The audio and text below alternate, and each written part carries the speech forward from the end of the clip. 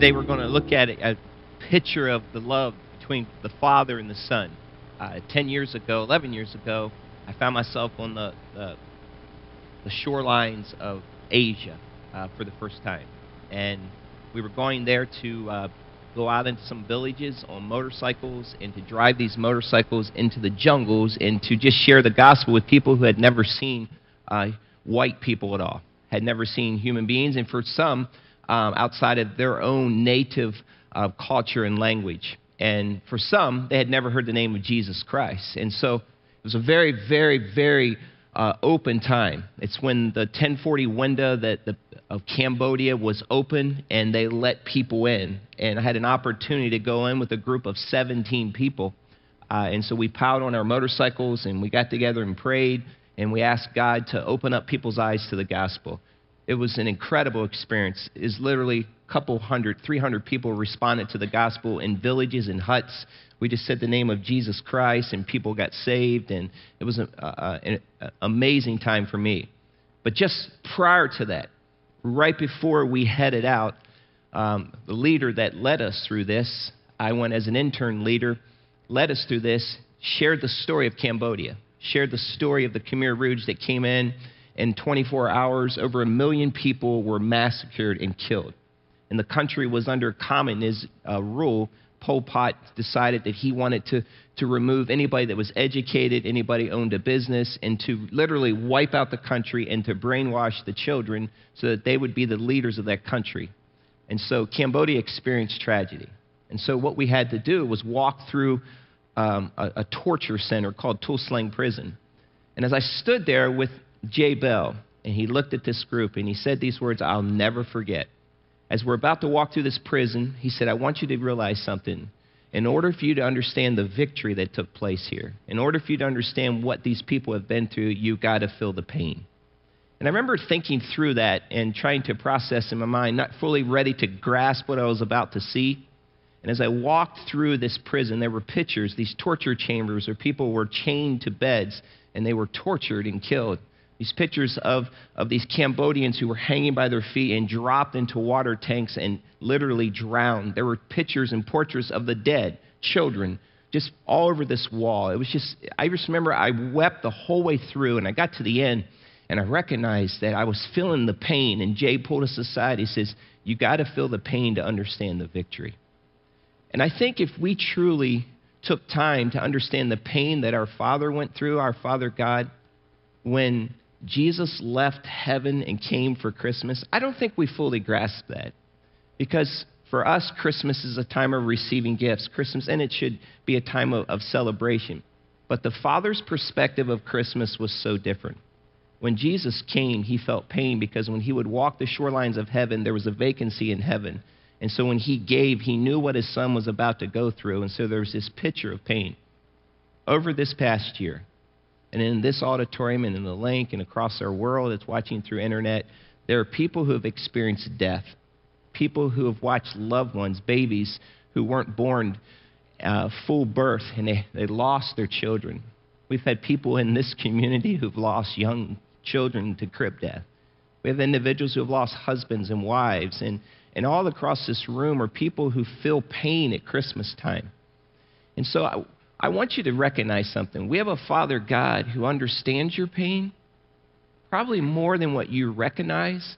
And not only does he understand the pain, he's able to heal that pain.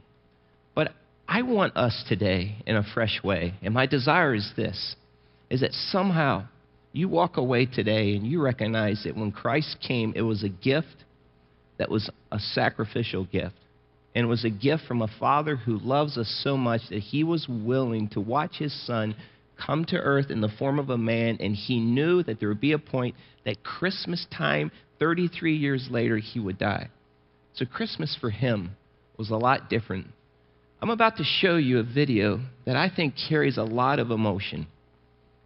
And I doubt very much as you watch this video that there won't be a dry eye in this room. Because here's why. Because there's pain. There's this little boy who they want to hold on till Christmas. And the parents received this pending news that this child was going to die. And so this community gathers around to bring something to this family and this child so that he can celebrate Christmas. And in the end, there's pain. And Christmas was like that for our God, Father God. And so hopefully as we walk through this message today, and as you walk through that, you will see that we've had a great high priest who's been tempted in every way, felt all the pain that you felt, and he felt it, and he was willing to continue to walk through it so that we could receive salvation. My hope today is this. Maybe there's a layer on your heart that's been cold, and you've been resistant to God, that somehow he'll peel that away, and you'll see that there's a God that loves you so much. That Christmas for him was a separation from his son, and yet he was willing to walk through that. Not much different than what this family is experiencing right here in this video. Watch this video. At the age of 13 months, a little boy named Dax Locke was diagnosed with a rare form of leukemia. The doctors told his parents that most likely he wouldn't make it to see Christmas. This song is inspired by the true story of how a family and a whole town rallied together to make sure that this little boy could have one last Christmas.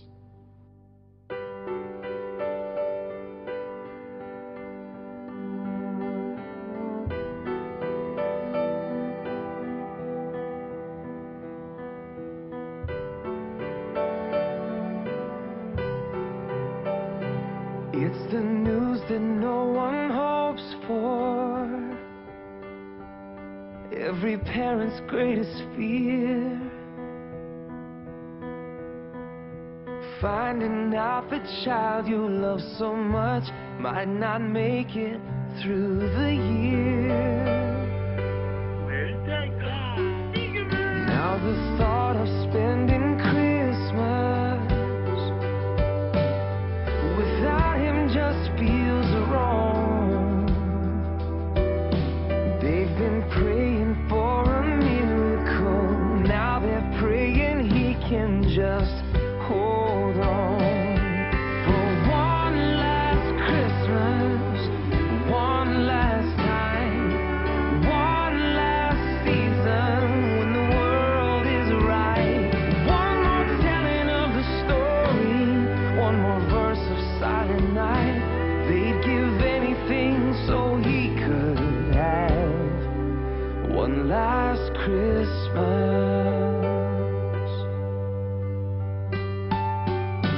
Middle of September, still 70 degrees. Daddy climbs up in the attic, brings down candles, hangs the lights on all the trees. Then the neighbors started asking, and pretty soon word got around. Dax's neighbors are putting up the red and green fireworks. First it was the neighborhood, before too long they lit up that whole town. For one last Christmas, one last time, one last season when the world is right. One more telling of the story, one more verse of Silent Night. They'd give anything so he could have one last Christmas.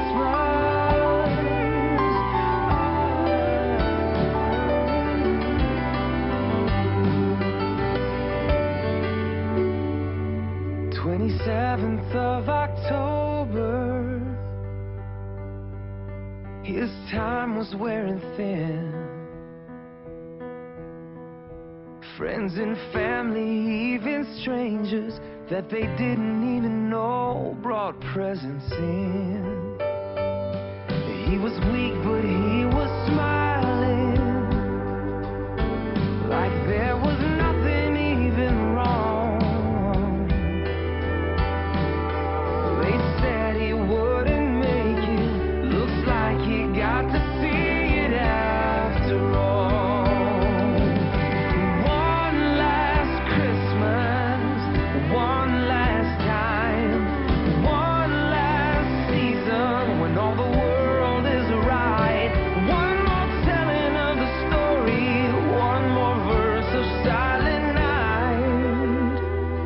They gave everything so he could have one last Christmas, one last Christmas.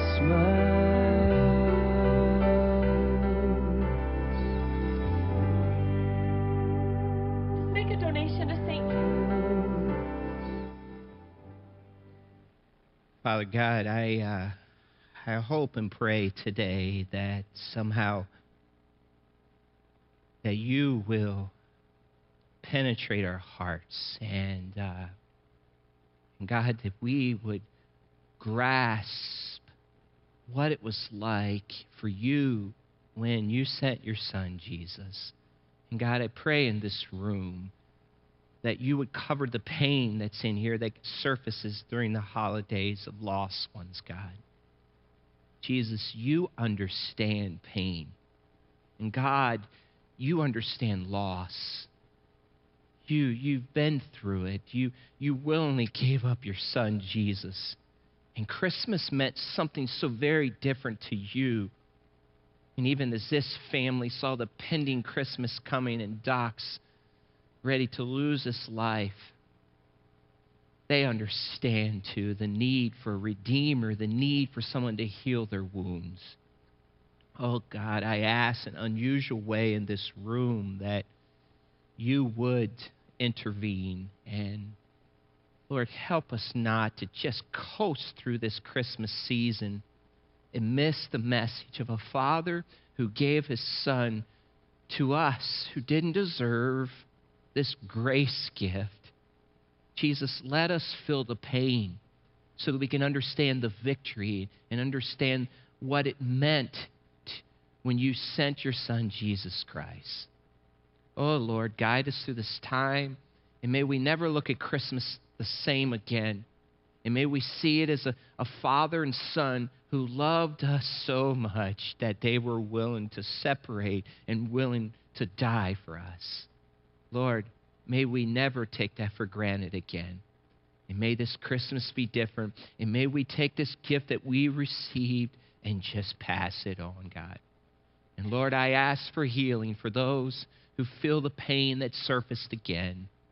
And God, only you can touch it and heal it.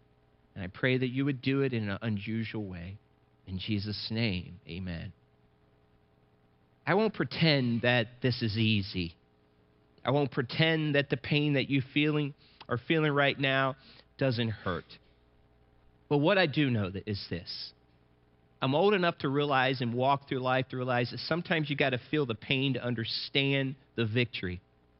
And sometimes we got to recognize what Christ went through in order for us to look at Christmas and say, this is so very different than what I've been visualizing. You see, I'm a recipient of grace, unbelievable grace, because Jesus was willing to come and live on planet Earth for me. And because of that, go to the cross, and he was resurrected. And because of that, I have this opportunity, and I received it as a young kid, of salvation through this unconditional gift.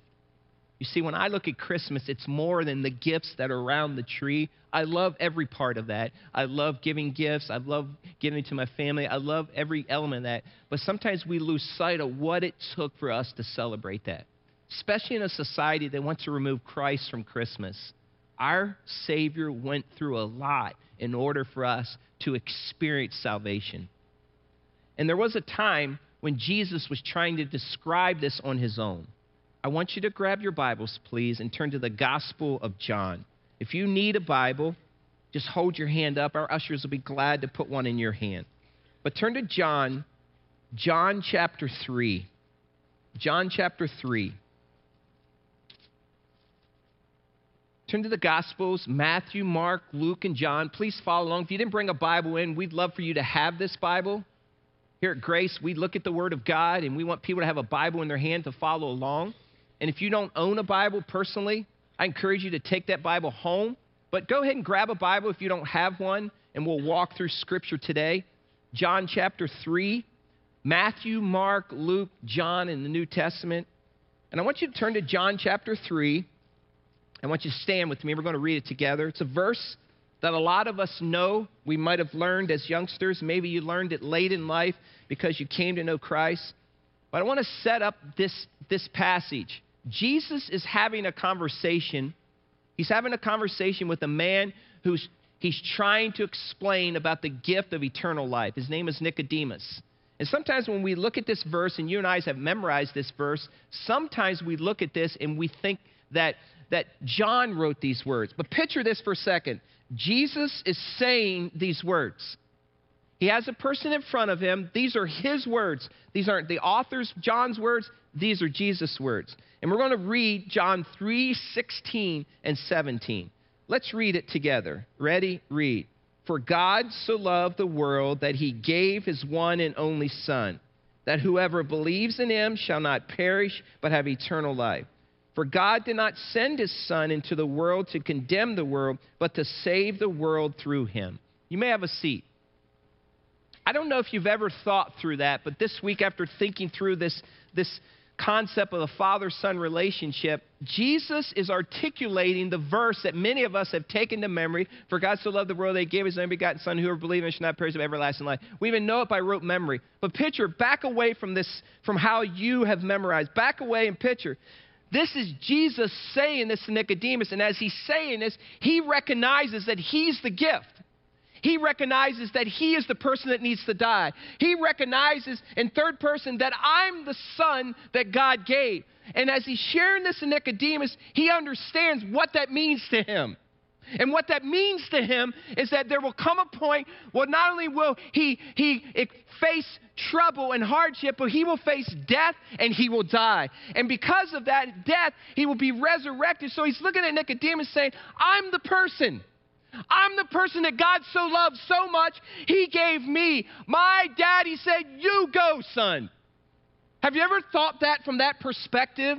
Have you ever thought that Jesus was articulating these words, and when he said it, he didn't back away from it? He was willing to walk through it. He was willing to say, I'm the person that will be the gift for you. Now, I want you to picture this whole journey of before the earth was created, while Christ walked, and then taking Christ to the cross. Christmas is more than the Christmas tree. It's more than the gifts that we receive. It began with a gift giver giving a perfect gift for us. The time before Christmas. Picture if you can. I've tried to this week. You see, I'm a father and I have children. And some of you are fathers and you have children. And some of you are mothers and you have children. And some of you are teachers of children. But picture a father and a son on the shore of heaven, skipping rocks across the pristine lakes that are in heaven, way before earth was created, way before a name of a person that walked on earth. Just Father, Son, and Holy Spirit. Picture angels worshiping them. And as they're skipping stones across the lake, across heaven, and monarch butterflies are flying from plant to plant, and squirrels are scampering, and deer are gazing, and birds are chirping, a perfect moment in time, way before creation, way before the earth was created. Picture a father and son taking all this glory and angels bowing down to him, the seraphim, the cherubim, and all they heard were angel wings way before man was created. But somewhere in this conversation, somewhere before the earth was created, way before the earth took shape, God had a talk with his son, and he turns to his son, not much different than we as fathers have with our children. And the master plan was laid out. And he looks at Jesus and he says, here's the plan. Every jot and tittle was covered from here to infinity and beyond.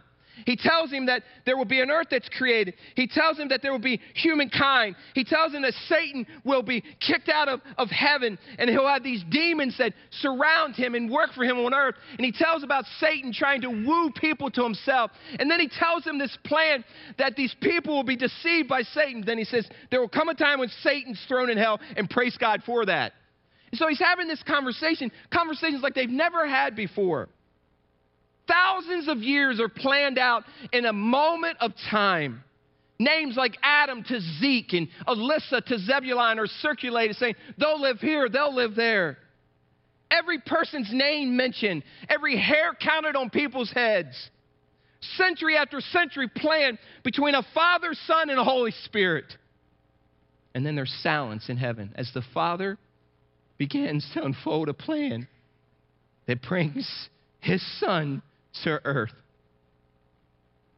The silence is deafening as God the Father knows that some kind of remedy must be developed to answer man's need of salvation. And then the Father reads this in Revelation 13:8. It just says this: Jesus was slain from the foundation of the world. The early days were perfect before this conversation, and they remain perfect in heaven. But they never talked about this moment in time as we understand it. Now, I know Jesus thinks past, present, and future, but from our mindset and our finite minds, this conversation occurred at a moment of time. And then the word death rattled the hallways of heaven for the very first time. A place where the word death and sin never existed before. Imagine if there was a break in the Hallelujah courses as the angels considered a day without a son, without Jesus. And so they began to think sin and death, and then they ran to the angelic dictionary and said, what does death mean? What does sin? It was a word they never heard, and they went there and it wasn't there. Angels aren't all-knowing. And so this death call reverberated and ran throughout the whole heavens that we know today. And then it hit home that Jesus was going to die. You see, we don't think about that. We don't think about the son that's going to die. When we think about Christmas, we think about gifts that were given, but there was a moment in time when this conversation had to be articulated, and there was a willingness amongst the Father and Son and the Holy Spirit that Jesus would come. Imagine you sitting with your son or daughter. Imagine me sitting with my son, my 18-year-old, my 19-year-old, and my 11-year-old, and having a conversation that goes something like this. Sitting Josh down and Isaiah down and saying, hey, buds, I love you a bunch, but you know there's going to be a separation for 33 years, and what that might mean to us. Imagine from just a human perspective, put some flesh to potentially this conversation. Imagine me looking at Isaiah's 11-year-old and saying, I'm going to miss out on a high school graduation. I'm going to miss out on that first kiss. I'm going to miss out on that wedding date. I'm going to miss out on maybe that moment where God lets you elevate yourself in golf or sports or whatever it is, and I won't be there to cheer you on. Imagine those moments that are just priceless to parents. Imagine having that conversation between a father and son, and possibly saying for the first time that we might not ever see each other again because, personally, me, I might be dead by then in 33 years. How about his side of the story? I mean, think about the son's perspective. I mean, think about your son and you're sitting with him. Imagine my boys looking at me and say, Dad, but I might not learn how to build a house or change oil or change brakes, or I won't be able to share the joys of life with you, and I want to be able to call up Dad and say this and say that. And I want to have you there at my wedding and being part of watching me overcome asthma and the physical illnesses that are on my body. I want you to be there when maybe I play collegiate golf or I say I do. See, the Father and Son in the heavens were about to miss out on something that we don't even wrap our minds around. The vacant seat on the throne was evidence that Jesus was gone. And I often wonder if God, as he perused the hallways of heaven, he went by and the vacancy was there, that Jesus was now incarnate. He was on earth. He was flesh and bones. And he chose willingly to go. And God willingly gave him so that we could have salvation. You see, there was pain in heaven.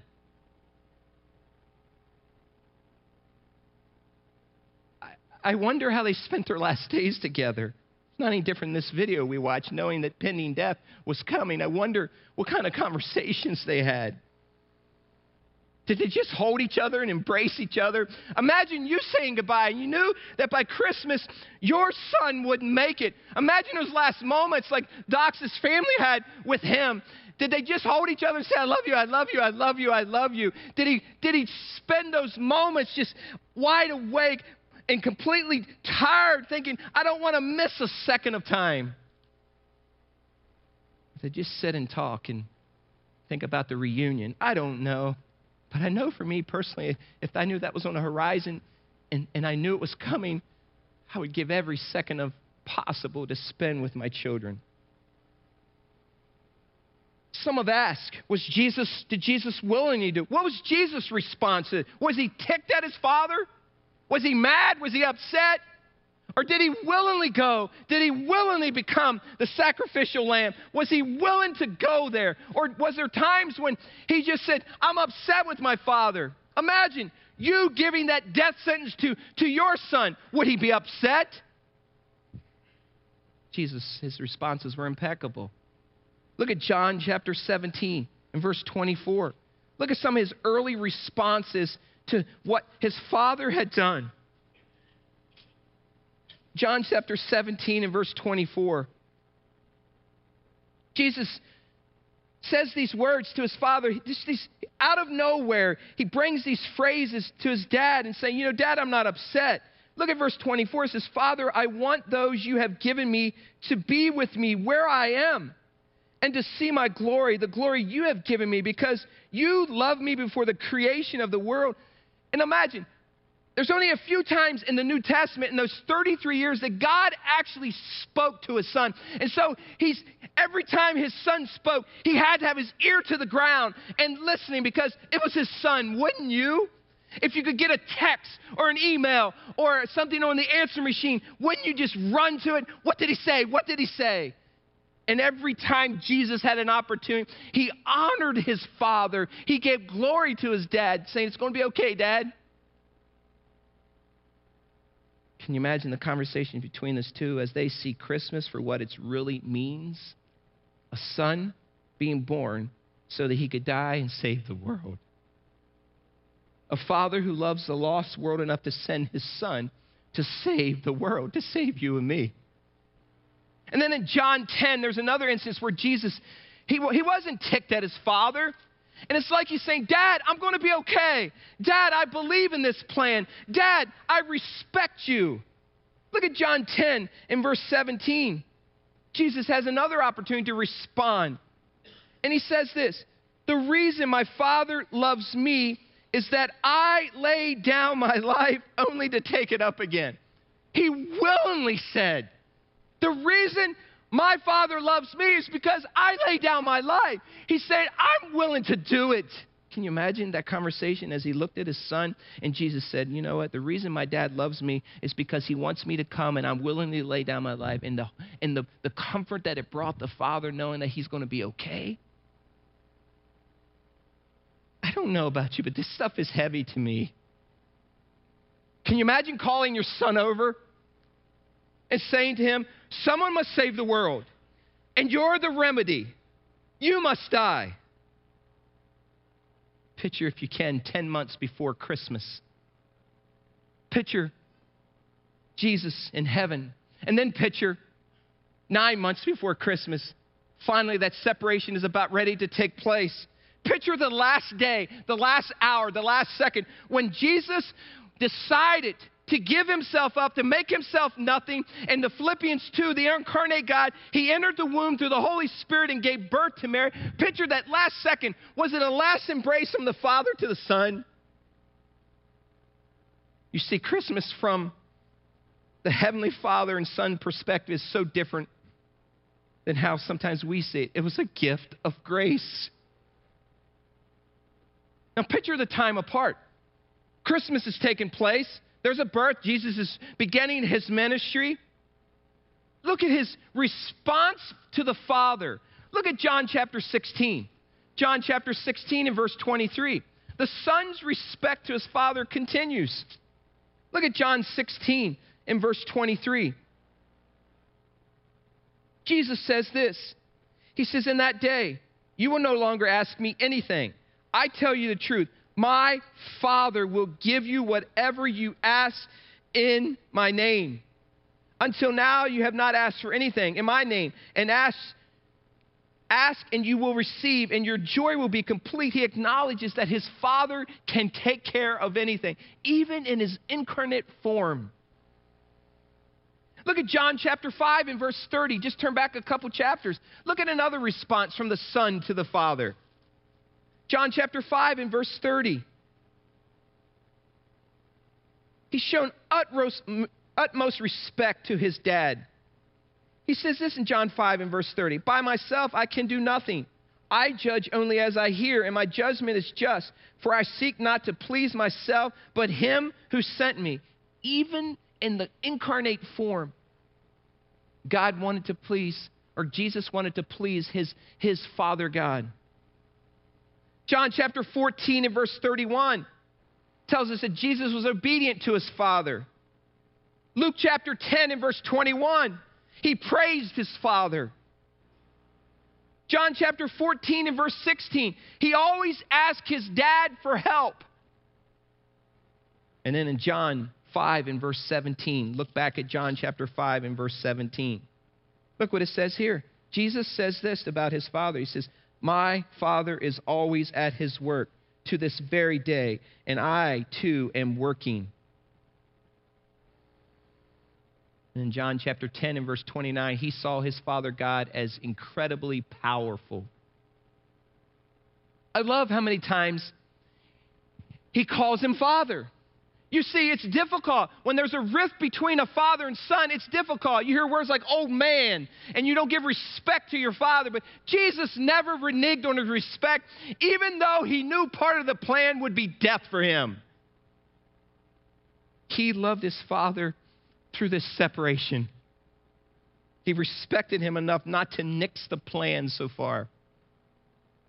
You know, he could have railed on his Father. But he didn't, because he was a sinless sacrifice, perfect in every way. Now just think for a minute what Jesus gave up. He was the King of Kings, the Lord of Lords. I know he remained that, but in a physical form, he was worshipped. And when he walked into the heavenly rooms, angels would bow down. And now he goes and walks on earth.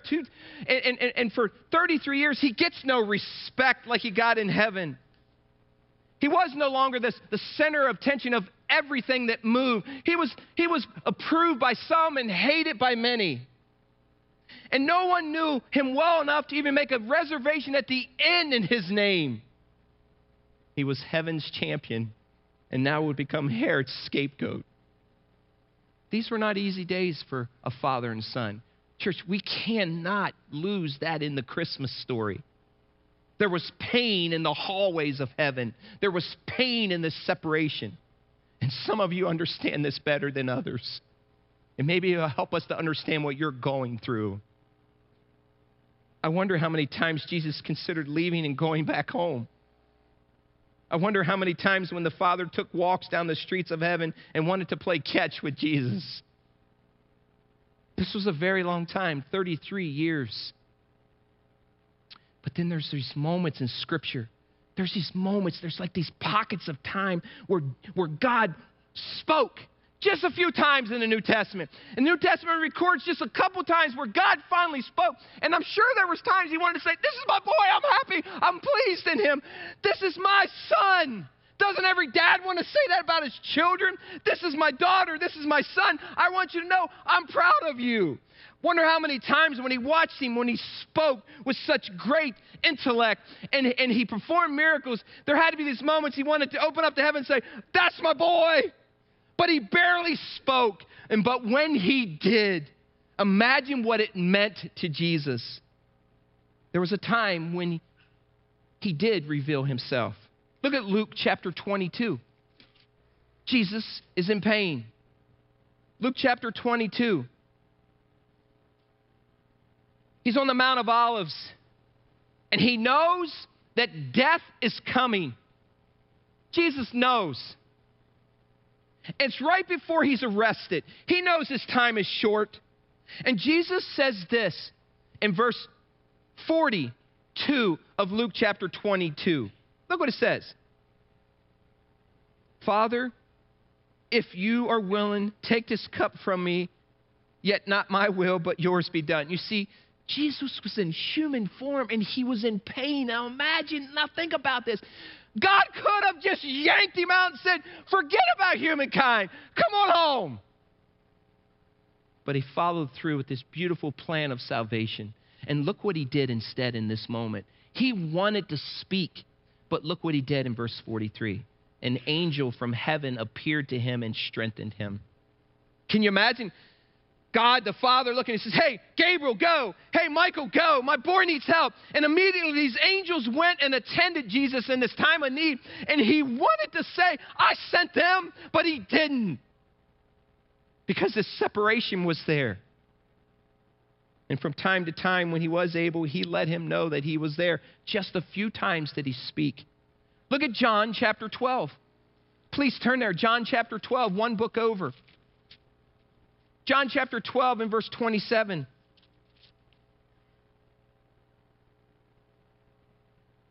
Jesus speaks these words and his heart is troubled. In John chapter 12 and verse 27, it says this.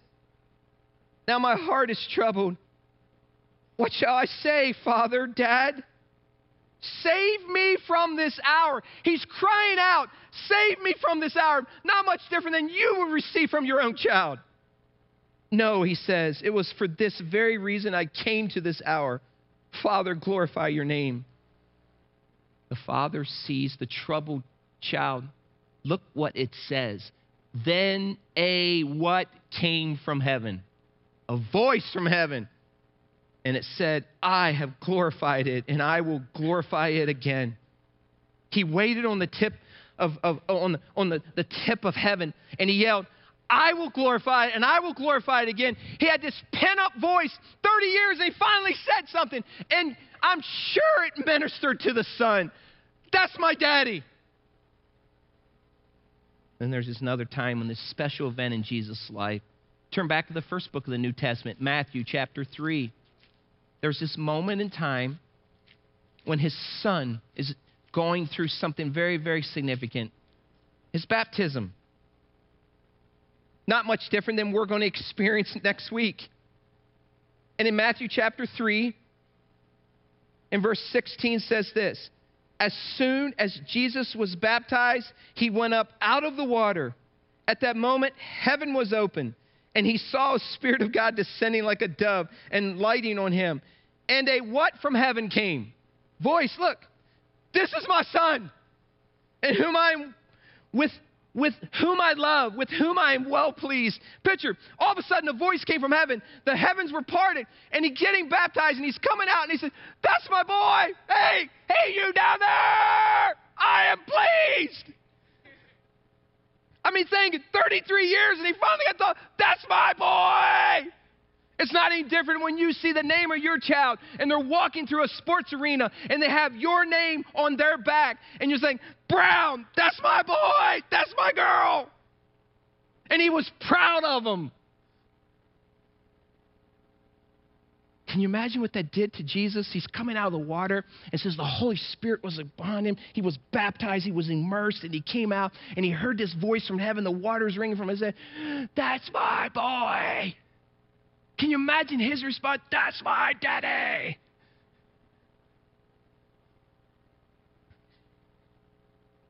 He was proud.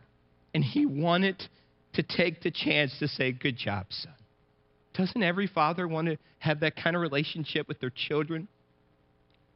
And doesn't every son want to hear from his father, I'm proud of you? You know, I still hear that from my dad or hear it from my mom or hear it from my stepfather when they say, Jimmy, I'm proud of you. I'm telling you, that does something to me, and I'm almost 49 years old. This past week, I'll give you an example. I'm in my office and preparing for this message, and I'm just dying, just be quite frank.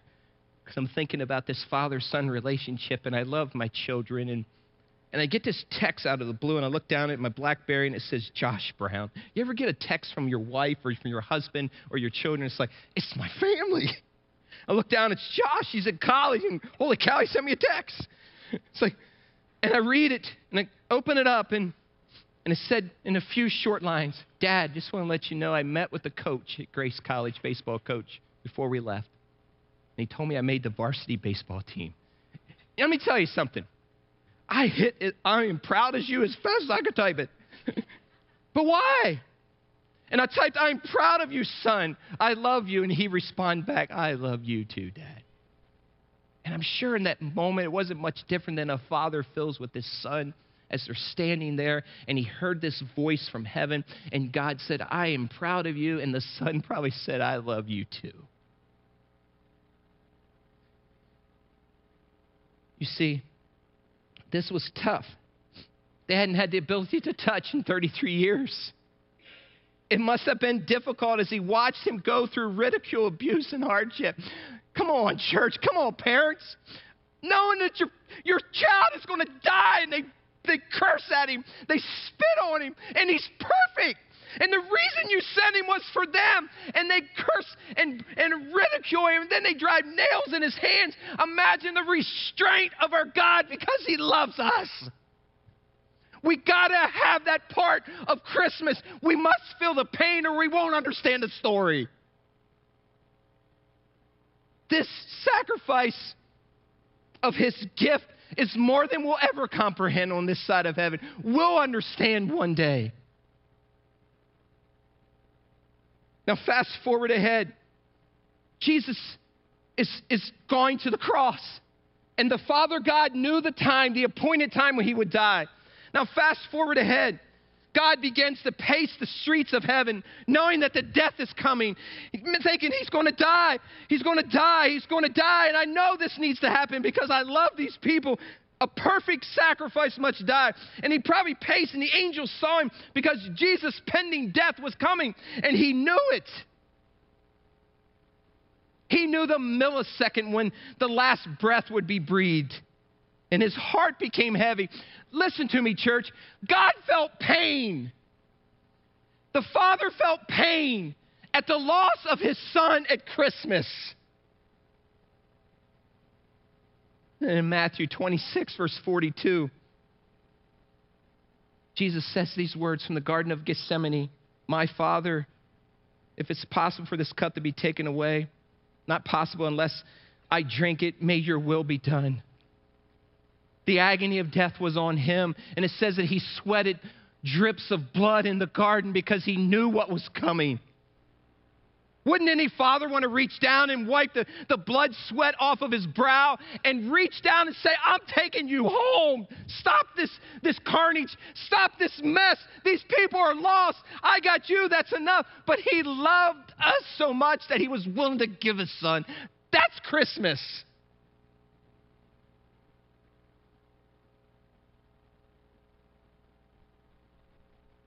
And then the love he felt for his son when he's on the cross. And there were 7 final sayings, and one said this, Father, forgive them, for they know not what they're doing. He saw his son walk even to death, brutal death on the cross, and not back away. The unbelievable respect he must have had for his son and how proud he was. Listen to me today, Grace community. We are recipients of unusual grace. God showed us what it meant to love us through the gift of Jesus Christ. He gave his absolute best for us, not so that we'd never tell anybody else about that gift. Maybe now, just now, you have a greater appreciation for the pain that our Father God went through when he gave his son.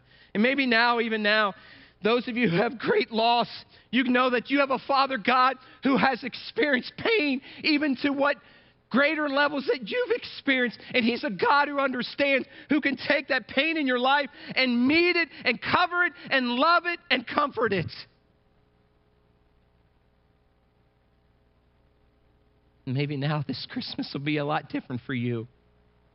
When you sit around and you exchange gifts and you tell the story, let me tell you the most incredible gift that was ever given. It was Jesus Christ. Jesus showed the full extent of his love by being a willing sacrifice for a group of people, maybe even in this room, that will reject him. God, help us today. God, sometimes we lose sight of the pain. And pain is part of the process of finding hope and victory and healing. God, we got to go through the pain of Christmas in order to experience the grace that was given to us. And God, I pray in this room first for those who've experienced great pain because of loss and what they miss because of this separation. And God, I ask that you would cover them and you would protect them. And God, you would meet them at their greatest need and that you would be their greatest comfort.